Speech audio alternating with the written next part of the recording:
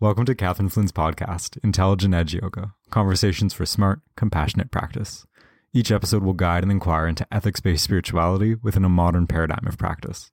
Whether your practice is yoga, Ayurveda, meditation, or simply living a life full of intention, this is for you. I'd like you to take a moment to consider supporting this podcast through Patreon. Your pledges enable the continuation of the podcast. Patrons will also receive exclusive resources, behind-the-scenes material for instructors, guided yoga and meditation sessions for yogis, and everything in between. This is just the start of something new and exciting. You can be a part of it by going to patreon.com/intelligentedgeyoga and clicking on the large orange button. Thanks. Welcome to Intelligent Edge Yoga, yoga conversations for smart, compassionate practice with Catherine Ann Flynn. I'm Catherine.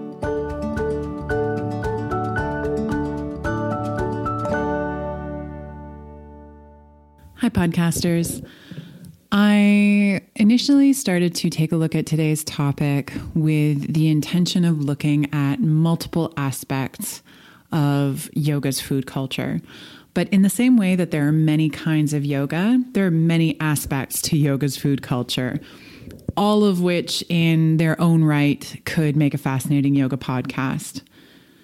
As other writers and teachers may say, I started looking at many things in preparation for this podcast, and all the little rabbit holes I went down kept circling back to the eating or not eating of meat. So today's podcast looks at vegetarianism within the lens of yoga, though we mosey around to other concepts, including a concept from Tantra, prana, juice, fasting, and why we may lie to ourselves. We don't need to look further than a stereotype to know that vegetarianism and yoga share the same company. I was actually starting to segue out of a long relationship with veganism when I started practicing yoga regularly, though neither yoga nor veganism were popular when I was in my teens. So much so that when I became vegan, my mom, with much concern, said to her friends, "Catherine has become vegan. We don't know what it means." We have many reasons for eating what we eat. And so as we delve into why we may or may not eat meat, let's go back to a little bit earlier history for yoga and vegetarianism.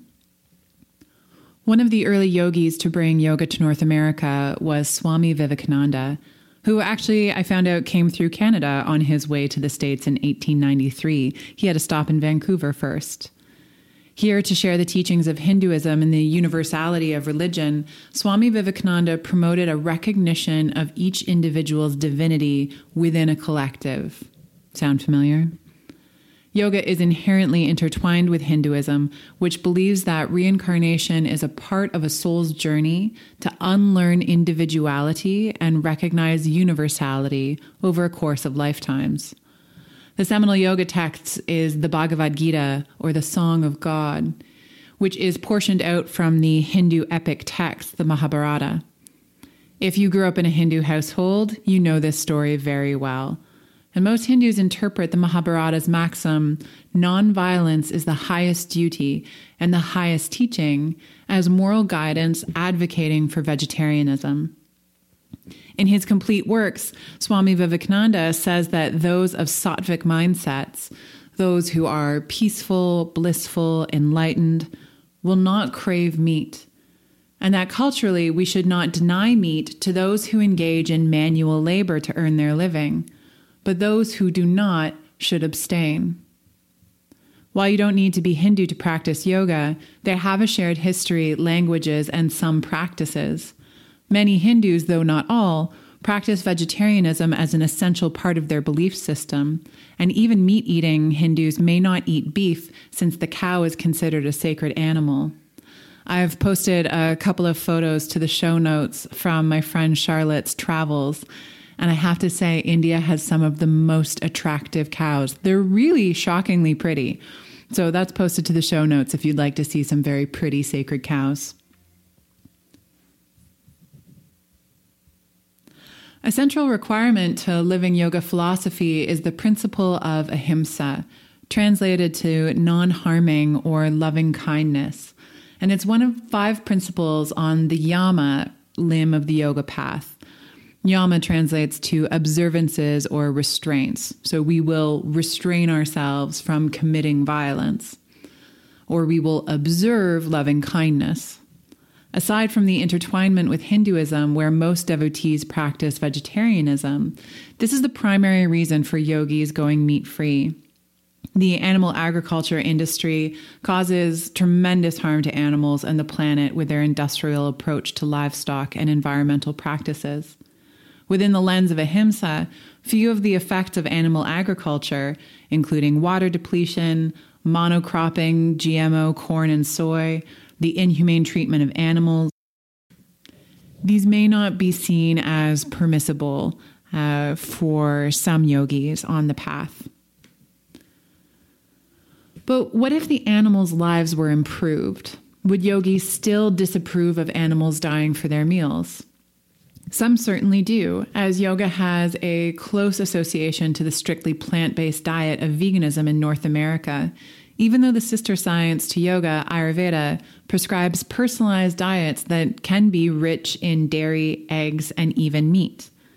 Many yogis accept an animal's death to facilitate their diet so long as that animal is honored with a good life and a death that reduces suffering. It's not the manner of dying then, but the manner of living that yogis examine when choosing their food sources. In our household, our general rule for the butcher shop purchases is a great life and one bad day. My partner isn't a yogi, but he shares similar values to me that are reflected in our food purchases. The cost of our meat restrains our consumption for budgetary reasons, and so many of our meals are still vegetarian or vegan. I'm a root vegetable junkie and eat sweet potatoes like it's my job, and Alex would be an excellent hunter if chocolate croissant lived in the wild. We're both fine to eat a minimal amount of meat because it allows us to buy a certain caliber of it from small grocers and farmer direct. And this reduces our overall water consumption and the amount of ozone-depleting nitrous oxide caused by raising livestock that we're responsible for through our dietary choices.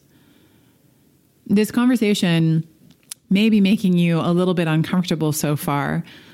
Having lived as a vegetarian for a really long time in my life and those many years as a vegan and perpetually teetering on the brink of return, I've learned that dietary choices are territory where people are sensitive and they often feel judged by your choices and start to defend their own, even if they are not overtly under the lens.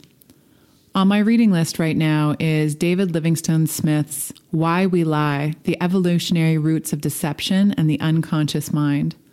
Dr. Smith's work examines the evolutionary reasons for why we may misrepresent ourselves to ourselves, as well as the social functions of lying. The latter part makes a lot of sense. You wouldn't receive too many dinner invitations in the future if you were honestly forthright about a host's meal you didn't enjoy. But why we misrepresent ourselves to ourselves is really interesting stuff. Turns out we typically overestimate the clarity of our beliefs and consistently edit, update, and reformulate our minds, especially if a belief or memory enhances our status. Think about that in terms of, the need to have a clean diet, whatever that means, and a superior yoga practice. Dr. Smith's work includes examples from the animal kingdom, including a gorilla who hides fruit until all the other gorillas are gone and then goes back to partake in the hidden fruit. There's a certain amount of secretiveness and self-investment that comes with feeding ourselves. At the heart of living a yoga lifestyle is mindfulness, clarity of motivation, emotion, and impact. Mindfulness includes replacing an egocentric view to a community-centric view. Applied to dietary choices, this concept can get expensive because if you want to eat meat every day and you've got a certain standard of meat, then your grocery bills are going to be high. Although, according to the Bureau of Labor Statistics, Americans overall have actually never spent less on their food than they do today. In 1900, we spent 43% of our income on food, and that percentage has gradually fallen over the last century all the way to a little over 11%. Our concept of expensive is skewed because food actually becomes cheaper over the 20th century, even as we perceive it as growing more expensive. And so back to Dr. Smith's hypothesis about not being clear on our reasons and our beliefs and our memories.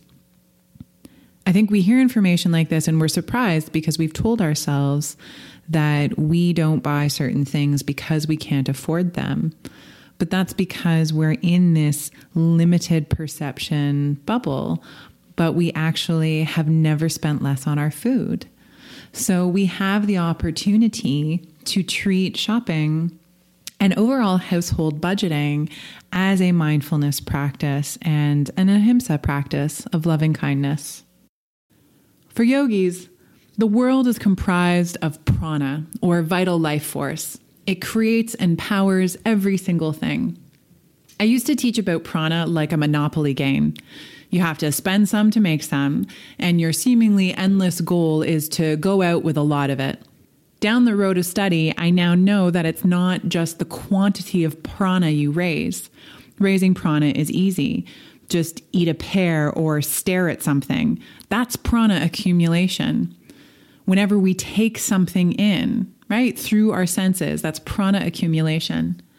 But it's the skillful ingestion and dissemination of prana that matters. So when I walk to our local butcher, I may spend some prana and some dollars, which I had to spend some prana to earn by walking there. But I generate a lot of prana by connecting with my community through my relationship with the butchers, supporting their life's purpose, their dharma of owning an independent business, and of course, buying meat from their inspected and approved farmers. My purchase makes possible the ripple effect of the butcher supporting the farmer's dharma, especially those practicing sustainable, humane methods of farming and the preservation of rare breeds. To really challenge a no-kill interpretation of ahimsa, rare agricultural breeds only exist through the dedication of farmers who want to see them continue. We purchase meat from a local farmer near our hometown of Ottawa, Canada, who breeds the big black pig as a hearty alternative to other heritage breeds. And through our relationship with her, we've learned that these giant beauties wouldn't exist if it weren't for her efforts to preserve them. And to keep them around, they need to have purpose. And so they are ethically raised meat. She also recently had a fundraiser to purchase an abattoir so that she and other farmers could honor the full life cycle of their animals rather than having to send them to a larger factory abattoir. Continuing on our prana path, we generate even more skillful prana by preparing lovingly and methodically the food that we eat as a family, and then coming together as a family over a shared meal.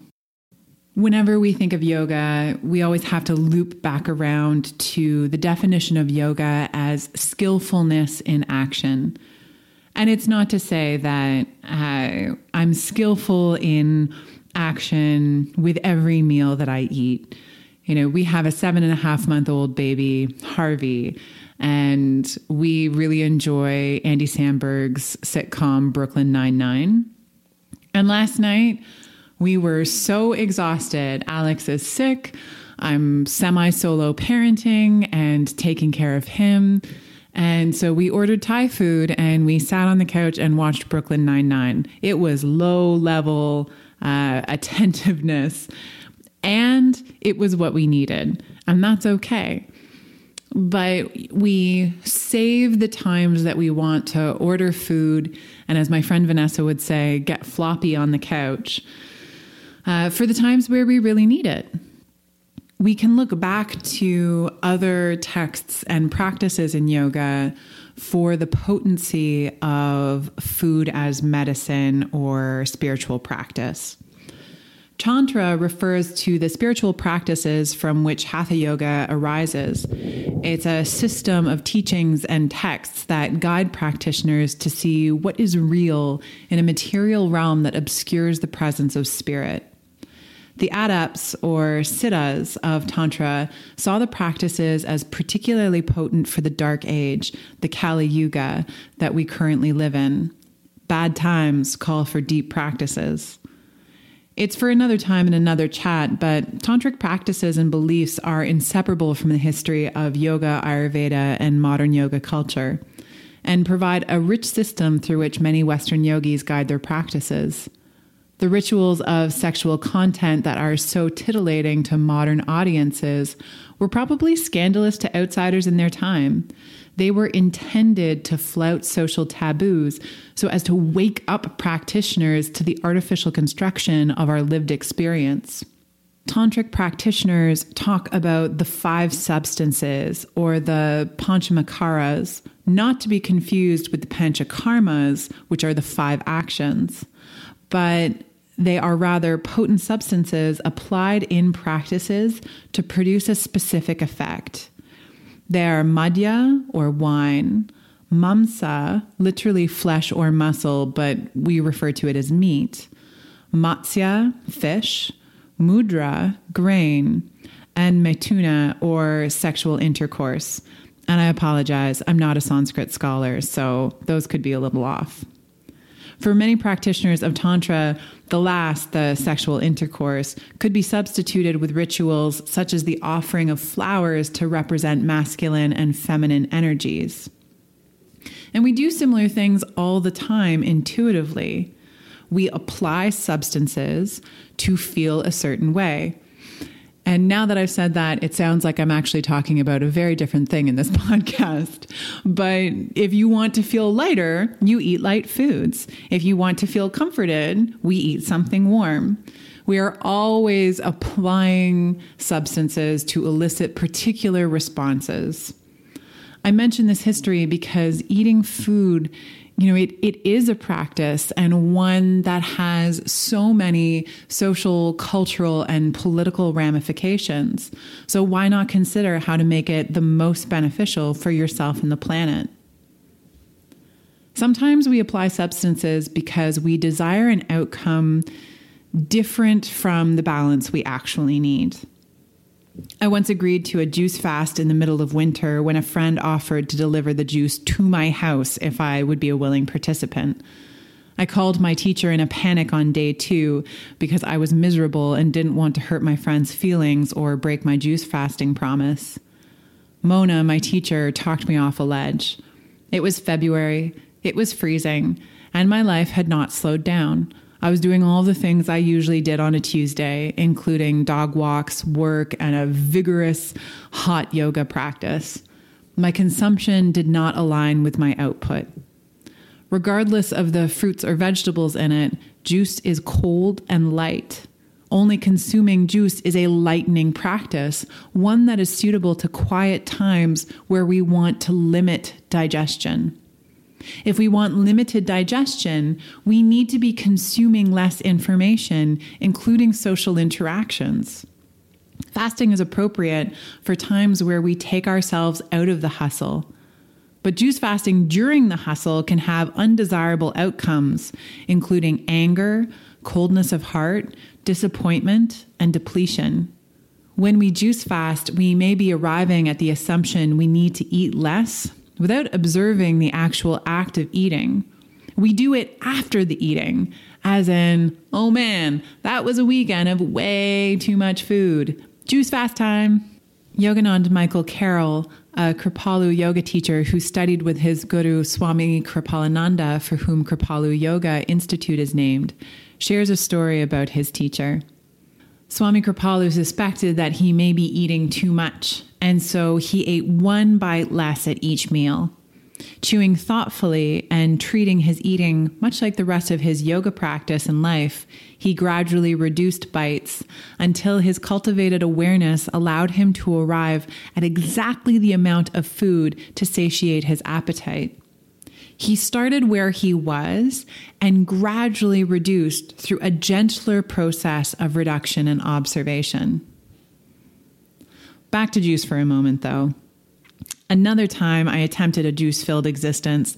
I borrowed a good quality juicer from a friend, and I lost interest after a week. I was stunned by the quantity of vegetables required for the juices, especially for the green juices I was persuaded would take me to the next level. Whatever that level was, I'm not sure, but I'm pretty sure I thought I would be skinnier and happier on it. Though I'm not delving into Ayurveda's take on digestion and food too much here, Ayurveda wants you to chew your food. It's an important part of the digestion process that triggers a cascade of effects in your nervous, endocrine, and digestive systems. And yoga food culture undeniably has a lot of food that does not require chewing. Chia pudding, smoothies and smoothie bowls, juices, etc. In the show notes, I have linked to an article expanding on all the reasons it's good to chew your food. And while we're on smoothie bowls, it's also okay to eat simple food. Recently, I posted to Instagram, which, by the way, if you want to find me there, it's all Intelligent Edge Yoga. On Instagram, on Facebook, on the internet, Intelligent Edge Yoga. And I posted a picture of my oatmeal, and I tried to make it look good. I mean, I think we can all imagine how unattractive a bowl of oatmeal can be. But I sprinkled the buckwheat groats in an artistic way and, tried to drizzle almond butter so that it was the most attractive formation of almond butter I could muster. And I did that because, I follow a lot of yogis and vegan chefs and healthy, conscious living people. And I look at these smoothie bowl photos, and like so many other photos I see, I often think about the process behind the smoothie bowl photos. And I wonder, how many people have had bad days because they too wanted to do a smoothie bowl post and the smoothie bowl just wasn't the right color, or, they bought bee pollen just to get a rainbow right and it didn't exactly pan out for them. And I wonder how much unnecessary suffering is there in the world because of smoothie bowls. So here it is. Here's your Ayurvedic permission to skip the smoothie bowl, unless it's got crunchy things in it, because you have to chew those and Ayurveda likes you to chew your food, and just go with something simple and nourishing. And in this climate, go for something warm. We eat what we eat for many reasons, but my relationship with food has evolved because of my yoga. Most of us on this path are steeped in a fitness culture fueled with incentives for individual gain. One of the reasons I love Ayurveda is the individuation of routine. But on the yogic path, we're trying to reduce harm to ourselves, others, and the planet. Our food choices are inextricably linked to ecology, so much so that The Atlantic ran an article recently saying that if Americans replaced beef, just beef, not all meat, just beef, with beans in their diets, then the U.S. could probably reach their emissions reductions goals. That is no small feat. And it gets really interesting when you think about, from a yogic philosophy perspective, meat is associated to a competitive, judgmental, aggressive mindset. The overconsumption of meat makes one rajasic, the quality of energy associated with upward moving energy and erratic action. And so if we want to act mindfully, we need to limit our consumption of meat. If you're having a reaction that's a little defensive about some of the strong language that comes up in this conversation, I think it's important to come back to the component of a yogic practice that's important here, ahimsa, loving kindness. Yes, we want to demonstrate loving kindness towards animals, and we want to demonstrate loving kindness towards ourselves. It can be difficult to hear about what our practice should be when we're trying, right? And only you are aware of the challenges that you have. There are only ever so many dollars to go around, and there's only so much willpower.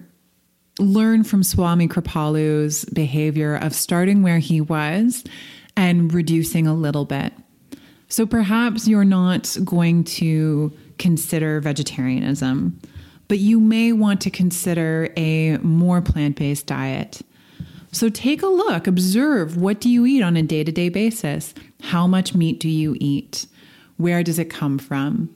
And where could you eat a little bit less and then possibly elevate the quality of life of the meat you do eat? As I mentioned earlier, when I set out to do this episode, there were so many topics that I wanted to cover, including gluten-free diets and Ayurveda, the history of chai, but those will have to wait for future episodes. A common translation of yoga is to yoke or unite. Yoga is all about recognizing our non-separateness and taking ownership of the impact of our actions. It's a philosophy of awareness and loving kindness, which extends to how we raise animals and care for the environment. I really believe that the enthusiasm in the yoga community to be really aware of your food's journey to your plate is an essential component of that. And if you agree or disagree, if you like some of the other topics that I mentioned I may cover in the future, or if you feel that there's something missing from this conversation that you would like to add, please be in touch. As I mentioned earlier in the podcast, you can find me on Instagram and Facebook at Intelligent Edge Yoga. And you can also just drop me an email, Kathryn, Kathryn, at intelligentedge.yoga, or shoot me a message from the website, www.intelligentedge.yoga.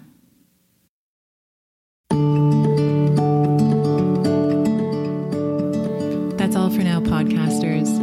If you are looking to spend some time with me in person, go to the website and you can see some details on the yoga conference this year in Toronto in April, my summer 200-hour teacher training, which includes a 3-night retreat, as well as my annual summer retreat to Shanti on Wolf Island. Spots for that one are filling up, so be in touch soon. And either way, namaste for now, yogis.